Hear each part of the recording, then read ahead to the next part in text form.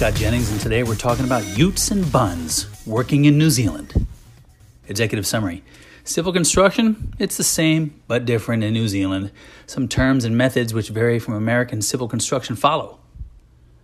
Give me a little bit about New Zealand. All right, well, New Zealand is a country with about 5 million people in it. That's about the size of Alabama here in the U.S. or British Columbia up in Canada. It has two main islands, a North Island and a South Island, separated by the Cook Strait.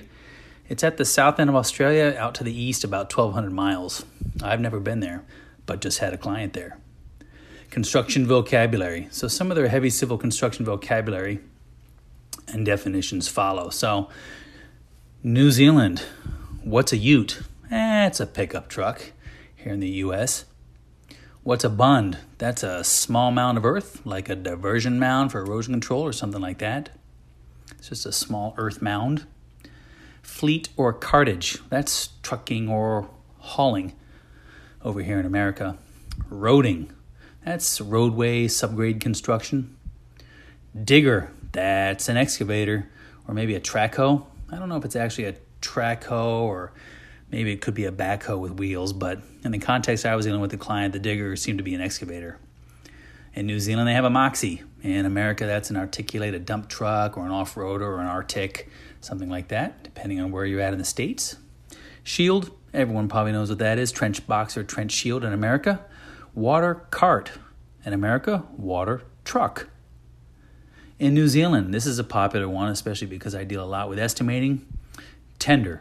A tender is a bid. So like a tender item or a tender package in America is a bid item or a bid package. In New Zealand, meters and tons. Good old America, good old feet and inches, right? So we have feet and tons. It's just spelled differently, right? Of course, in New Zealand and everywhere else in the world, it seems to be they have kilograms, kilometers. You know, that's all the metric system. Here in America, we got good old-fashioned miles, feet, and inches. Aggravating. In New Zealand, laborer with a U in the middle. In America, no U, just laborer. In New Zealand, curb and channel. Curb spelled K-E-R-B and channel, curb and channel. In America, curb and gutter, C-U-R-B, curb and gutter. And then lastly, what is a soak pit over in New Zealand? It is, say, an infiltration pond over here in America.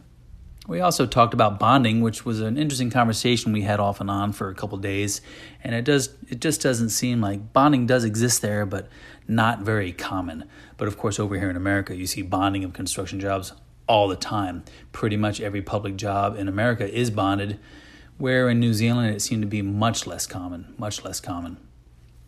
My story, well, this little excerpt, it was provided by my recent interaction with a contractor client I had over in New Zealand, and they had offices on both islands, the North and the South Island. And I'll be speaking with them here again in the next month or two, and maybe there'll be a part 2 to this, and maybe one day I'll make it over there. Work safe.